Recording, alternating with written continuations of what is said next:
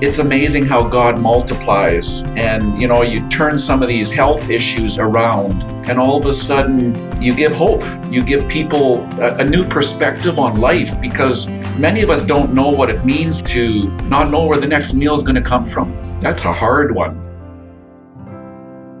Welcome to the Ending Poverty Together podcast. I'm Shalane, and we're here to discuss big questions about poverty in bite-sized ways. Today I have two guests with me from two different organizations, and I want to first introduce Carl Goosen, the manager of Fraser Valley Gleaners. Carl and his wife Elaine live in Chilliwack. Carl handles the day-to-day operations at the Gleaners plant in Abbotsford, BC. Elaine helps with the tours and the administration. And they both have a passion for feeding the world's hungry and working side by side with volunteers. And they've been doing this ministry since August of 2001. My second guest is Lindsay Brooks, who I have the privilege of working with at Food for the Hungry, and he is the Director of Relief and Humanitarian Affairs, and he's been with Food for the Hungry since 2000. So today I'm excited that we are going to have opportunity to learn more about Gleaners and to also learn more about how Food for the Hungry and Gleaners work together. Carl, Lindsay, welcome here, and we're going to jump right in. So, Carl, one of the questions that we are asking all of our guests in Season 2 is, what does it mean to thrive? So if we could just start there, and thanks for being here. Thank you. Yeah. When I think of the word thrive, I think, well, what am I going to measure it with? How am I going to figure out, are we successful? Are we growing? And what I go to first is Scripture.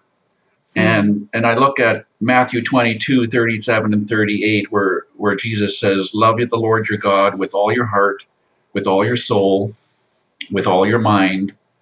And the second is love your neighbor as yourself.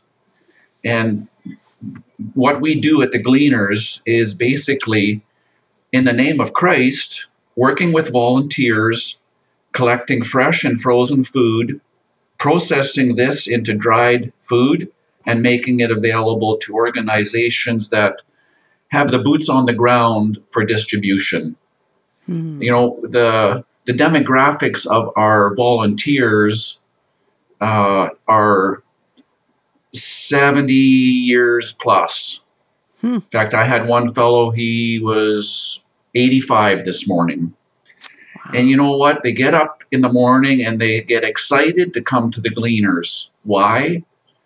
It's a God-given love of, or a way of loving your neighbor. And you just see that because it's so different than a regular working environment, because everybody's here because they decided this morning that they wanted to be here. And you see that even though they're cutting up onions this morning and there's lots of tears, you see the joy that they have because they know that every hour that they're working here translates into feeding people. We usually tell them it's 150 bowls of soup per person per hour. Well, That adds up because we're here for about 3.5 hours. And coffee's free. And coffee's free. That's right. That's great. It sounds like your volunteers are thriving in doing this work. Yes. Yeah. And Carl, that was actually going to be my next question for you, is to give us a little overview of who the Fraser Valley Gleaners are. You've spoken a little bit about that. For listeners who don't know anything about the Gleaners, can you tell us, how does the organization work? You've mentioned some of the goals, some of the outcomes. Just tell us a little bit more about who you are and what you do. So I said we gather vegetables, and so we do that by going out into our community and talking to the farmers. Some of them are growing vegetables, tomatoes, greenhouses. Peppers are in greenhouses. That season starts in April and goes till November. So we will go once a week, sometimes twice in the peak of the season, picking up peppers and tomatoes. That's the main long season of vegetables, and bring them back to Abbotsford and cut them up, starting off with looking at each individual fruit, whether it's a tomato or a pepper, and figuring out why was it not good enough for the local market.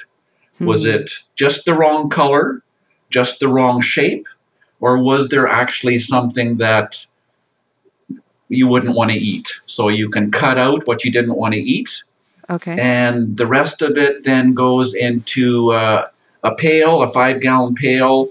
Another volunteer comes around and picks up those pails and takes it to a commercial dicer. So everything then is sized to 3/4 of an inch square, then put on baking pans and onto racks, which then go into the dehydrators. And the season goes on starting in June and July, where you've got field crops starting to be harvested locally. We've got carrots, potatoes, broccoli, Brussels sprouts come later on in the season, but all these vegetables then usually 4,000 or 5,000 pounds per day. And when I say day, per day? And a day is only till noon. Oh my goodness. So volunteers, on the door it says we're open at 8:30, but there's days like today where I will have probably 15 people here before 8:30 because they couldn't sleep anymore. And they got up. Yeah, they just couldn't get there fast enough to cut up onions. Yeah. And they would much rather come half hour early than stay 20 minutes late. Oh, that's great. So I have to be careful that I, sort of ring the bell and say it's cleanup time soon enough. Otherwise, they just walk out and leave me with all the cleanup. You got to watch those volunteers. You have to watch, right? So it's really exciting to work with that energy of, come on, let's go. Let's feed more people. We can do this. Yeah, and like I said, 3,000, 4,000, 5,000 pounds in a morning of vegetables.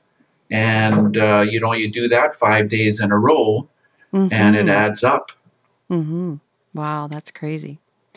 Now, Lindsay, you've been very patient and quiet there. I'm curious for you to share with us a little bit.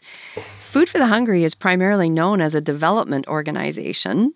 And so can you help us understand what is the relationship between the Gleaners and Food for the Hungry as it connects to food relief, but also the development work that we do? Yeah, thank you. That's such a great and important question because it really is, it's not really understood by quite a few people when you really think of the whole process. So I love explaining it. For us in Food for the Hungry, the food aspect is just a very, very small part of the big picture. But it's such a critical and important part of the big picture. And in the development side, so many times when we're moving into new communities and starting our development and relationship work in the communities, a lot of it is about, identifying what needs to happen and how can we walk alongside those as we develop our programs within each community. And a lot of times it's got to do with food, health, nutrition, education, and training. And I see that our relationship with Fraser Valley Gleaners has been just a critical part of what I call the gap for us in the food situation and in programming. For example, a couple of very good examples. In Burundi, we send shipments of food there, large shipments of 20 metric tons at a time.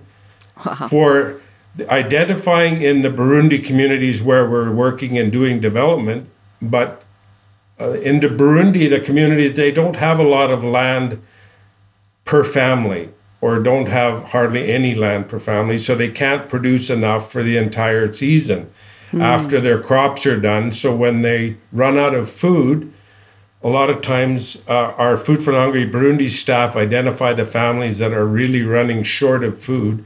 And that food is brought in. We ship it from the gleaners to them so that it can be a gap between, they run out of food and their crops materializing again and having food again for the next whole season again. So it's absolutely critical for nutrition for the kids in the schools and for at home and for everything. And also for another big one is in the classrooms. We do a lot of, in Guatemala, Nicaragua, lunch programs with kids where we actually have the moms of the kids volunteer. We supply the soup mix to the schools and to the communities, and they store it there long term, and then they teach the families how, and the mothers, how to prepare the soup, to make sure that it's soaked long enough to rehydrate and all of those things that are so important. And then they actually teach them, and then they teach us how they like to spice it up with their kind of spices and what the kids like. And a lot of the Guatemalan kids, I tried it with the kids, and they like these little corn tostitos put inside the soup when they're having it, because it's so cultural, and they love it, and they get to have the healthy stuff too. That at the beginning, maybe they, like most kids here, they don't really care about that part. They just want it to have fun and taste good. So we do a lot of that, and we can incorporate a lot of our hygiene training, community training, leadership training, along with those programs at lunch with the kids, with the parents. And it's just a great way of just helping our whole community development process and how it goes along, and just the leadership and the training is such a huge part of that. So, I really appreciate you commenting on that, the gap that the soup fills, and then also just the beautiful additional pieces that come with that around the training that can happen, that has the long-term development kind of effects. Yeah. Carl, you and Lindsay work quite closely together because, Lindsay, you secure all of the shipping. And yes, this has been, and perhaps will continue to be for a while, a significantly challenging time to ship anything. Do you want to speak a little bit to that, Lindsay or Carl? Yeah, it's it's definitely in the 20 years that Carl and I have been doing it. It's been by far the most challenging on the logistics side. For example, right now, we just happen to have one shipment of food available at Okanagan Gleaners, and I've attempted my 9th time this week to ship it out. Ninth time since October 6th, we've been trying to ship this one shipment out. And it's just all of the COVID restrictions, all of the logistics, and then on top of that, the Fraser Valley's challenges of flooding and all of those things combined has made it just astronomical. And, the whole COVID-19, I think there's, like they said, even just in the briefings that they had this morning with the UN, have said that 30% of the real abject poor in Central and South America has increased by 30% in the last 20 months alone. So you can add that to the world, and it's something like 120 to 130 million people are dealing with, a lot more extreme poverty of not having food, like even one meal a day. So it's just mind-boggling to think of those numbers. It's devastating. Yeah.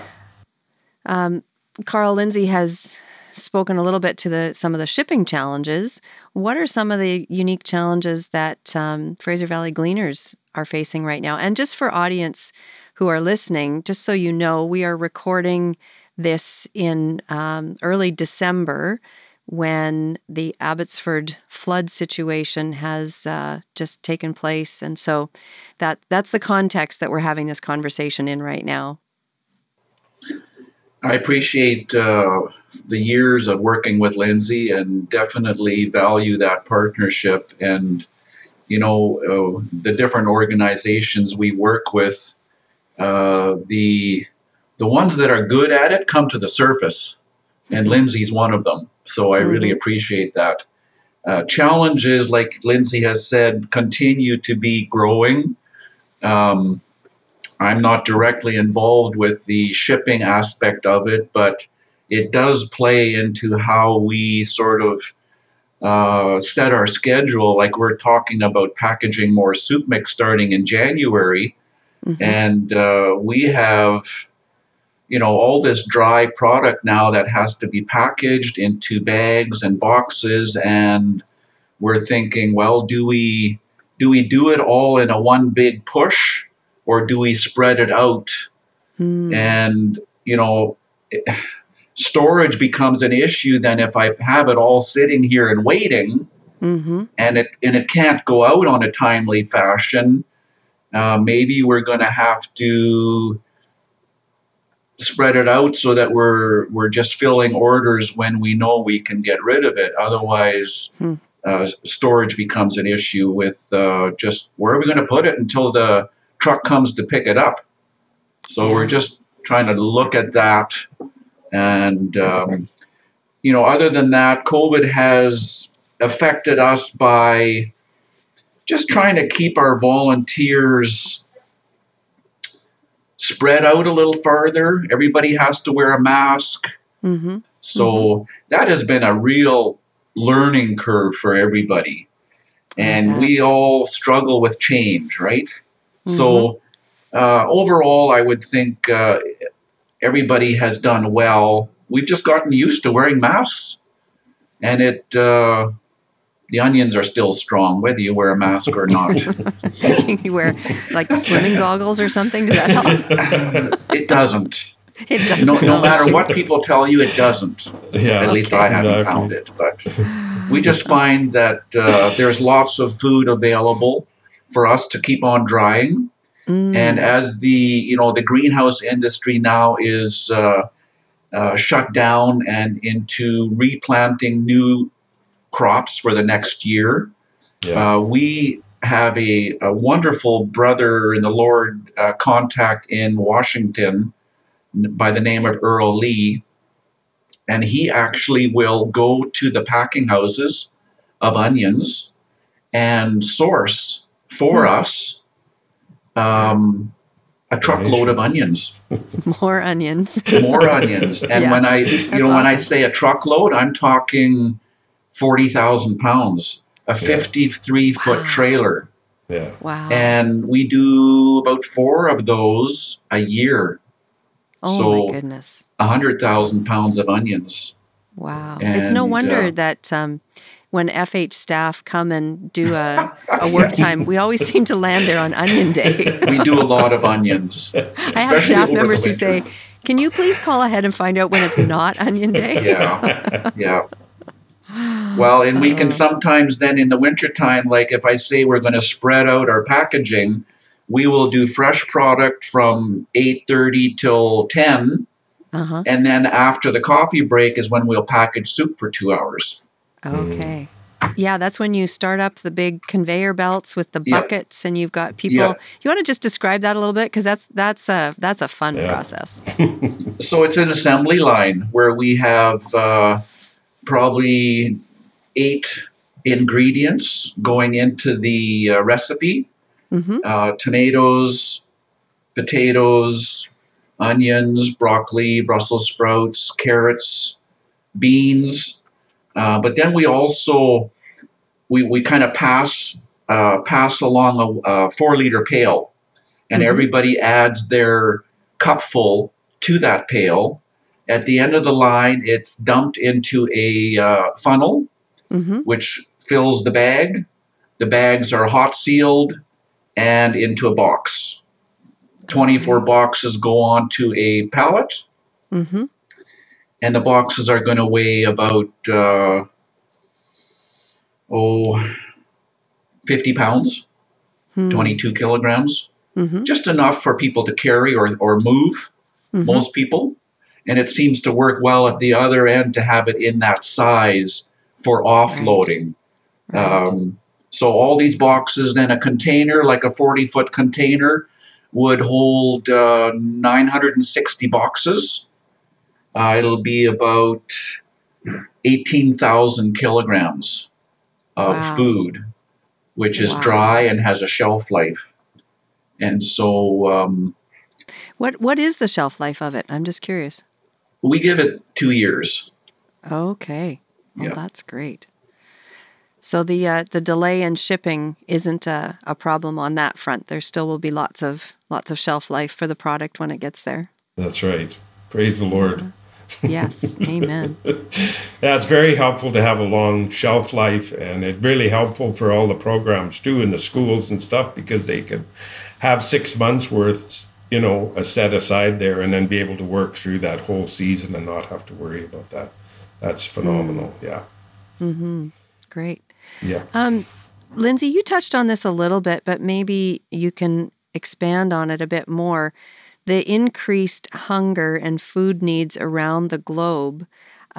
We've touched on COVID, and I think that's probably front hmm and central to everybody's mind. But that's not the only reason that hunger and food needs are increasing. Can you speak to that a little bit?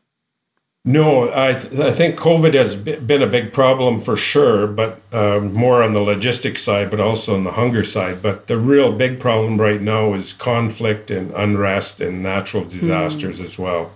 You take places like Syria, where 6 million people have left the country and they're, food insecure, and you're dealing with it in Ethiopia now, and a number of countries, Venezuela and Somalia, just to name a few. And all of this conflict and everything causes so much food insecurity, as well as droughts, severe droughts in Kenya and South Sudan and North Sudan and Ethiopia now as well. So it all escalates into, having to relocate or whatever. So the food insecurity thing becomes monumental, and they don't have a capacity to even make the food that they need for their families. So it puts a huge burden on the world to trying to feed. Like right now, they've just had a call for over 5.5 million people in Afghanistan alone that are in critical need of food, just because of the instability, the conflict, and Right. and not having the systems in place,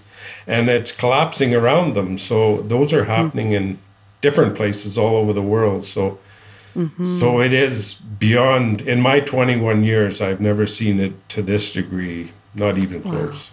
Wow. Yeah, yeah, I'm wondering if somebody might be listening and not be familiar with the phrase food insecurity. Can you just define that? Because we talk about yeah. hunger, we talk about all kinds of different terms. What do you mean by that? I guess for me, the food insecurity part is just not being able to have, the environment where you can actually produce food, or you're making a living and you're been able to buy, food at a local market and be able to secure food in environment, in a home or setting. And that's basically what it is. And you're on the go, or you're not in an environment where you can grow any food or anything like that. So you're totally food insecure and don't have the resources and to be Hmm. able to buy it locally at all Hmm. financially either. So And that's kind of brings me back to the just the hope that comes from being able to distribute this food. Carl, you have mentioned thousands of pounds of onions and carrots and all of these things. Are these all donated? And how do you end up with so much produce? We trust God to provide. Hmm. Sometimes the food will be donated, or we will be able to give a tax receipt for the value of. Okay. Sometimes we have to, um, for example, we found that the vegetables are locally grown, but the value of the meal comes when we can add protein. Hmm. And the protein is not something that we grow locally here, so we have to go into the prairies, uh, getting peas, already dried peas, or Mm. lentils, Mm-hmm. beans, and that actually makes up 50% of our bags of soup mix. So if you think of Okay. one bag of soup mix, that's going to feed or make 100 bowls of soup. It's going to Wow. be about 1.5 kilograms, about 3 pounds, Mm-hmm. and half of that is a combination of beans. This Mm-hmm. year we got a truckload of beans out of Regina, Mm-hmm. a truckload of lentils out of Saskatchewan, and a truckload of peas out of Alberta. Hmm. So those are all added and just makes that every bowl of soup is a balanced, nutritious meal. Mm-hmm. And we have just praised God for those partners to be able to make that meal so valuable.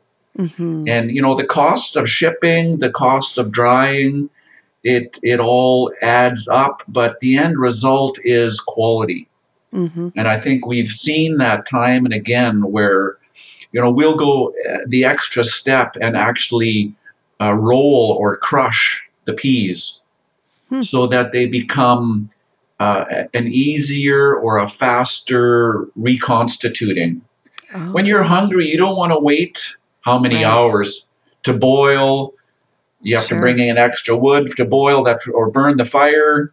Hmm. We just tried to, when I get a truckload of peas, it'll be uh, almost 100,000 pounds in a truckload. It takes us about 30 hours to Hmm. roll or crush those peas because it's not high volume crushing. We're doing this with our volunteers that are all 70 plus. And to Mm-hmm. do things fast is not a good thing. You just need to do it slow and steady, Mm-hmm. and the job gets done. And Mm-hmm. it gets done well. But what an incredible value your volunteers give you when you think about those people hours of work that are being donated. That really is quite remarkable. Yeah. Wow. Well, gentlemen, we are fast approaching the end of our time here. We've talked about a lot of hard things. I've heard a lot of hard things about the state of the world. I would love to end and know, what is it about the work that you do that gives you hope? Yeah, I think for me, it's so easy for me from the level that I go to the field. I get to visit the communities. I get to see all the kids. I get to Hmm. interact with them in the school settings, and I try the soup with them and see the joy on their face, and just to see the ramifications of our relationship with Fraser Valley Gleaners and the impact that it has on the children Hmm. and the families and the mothers and fathers as well. The Mm-hmm. nutrition and watching from, just terrible signs of malnutrition on so many different instances to actually thriving with beautiful, shiny skin and happy and Hmm. not lethargic, but just energetic and jumping around and having a great time like kids should be doing. And I know it's the impact of the soup and Hmm. that high protein and nutrition and just the training and all of those things that come together and culminate in that. And it just gives me great hope and joy. Every time a shipment goes out, I know that it's going to work well with our partners on Mm-hmm. Fraser Valley Gleaners, but also our partners with Food for the Hungry and other, uh, you know, like-minded groups that we try and work through sometimes to help that incorporate that. And I know that it's gonna make great impacts, Hmm. at the community level and with the kids and with the families in general, because it takes pressures off of a lot of times Sure. takes pressures off the family and the fathers and stuff too that are trying so hard to Hmm. make a go of it. And that's the thing. Like even one quick story of the big two hurricanes that went through Nicaragua and Guatemala last year in 2020, Uh-huh. and they devastated their gardens, devastated their crops, and it was Hmm. very devastating for all of these communities and development programming. It set us back, the country director said, 10 years. And, Wow. just having the impact, and Fraser Valley Gleaners came alongside us, and we got almost what was it, 2.5 containers, so about 50 tons of food that we put in strategically. And we even had a helicopter pilot that donated their time to actually helicopter some of their food into remote areas that were cut off by the bridges and everything else.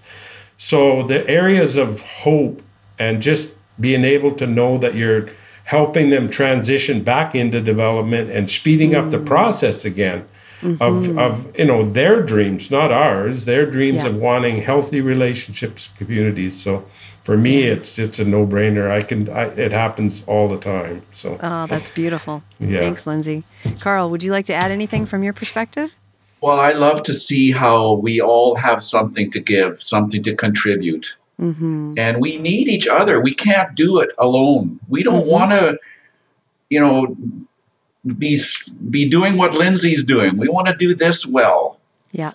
But it's so key to be able to say, well, yeah, you're giving food, but nobody's going to want to hear you talk about Jesus unless they've got their stomach full.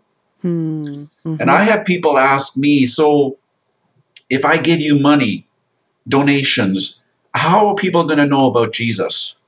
Well, it's because of the partners we have with FH, because they are on the boots on the ground that are saying, we're feeding you, we're helping you with, some of these basics, but now you've earned the opportunity to tell them about God's love. And that just gets me excited. Yeah. And we all have places where people are asking for funds and for money and donations. And I mean, that need is never going to go away. But if you can tie that together with saying, we've got people we trust and we rely on, and we know they're doing a good job, then it's amazing how God multiplies. And, you turn some of these health issues around, and all of a sudden you give hope. You give people a new perspective on life, because many of us don't know what it means like to not know where the next meal is going to come from. Yeah, right. That's a hard one. And when we have health, we have a greater capacity to take up our own lives and to do work and to create our own livelihood opportunities. So that's wonderful.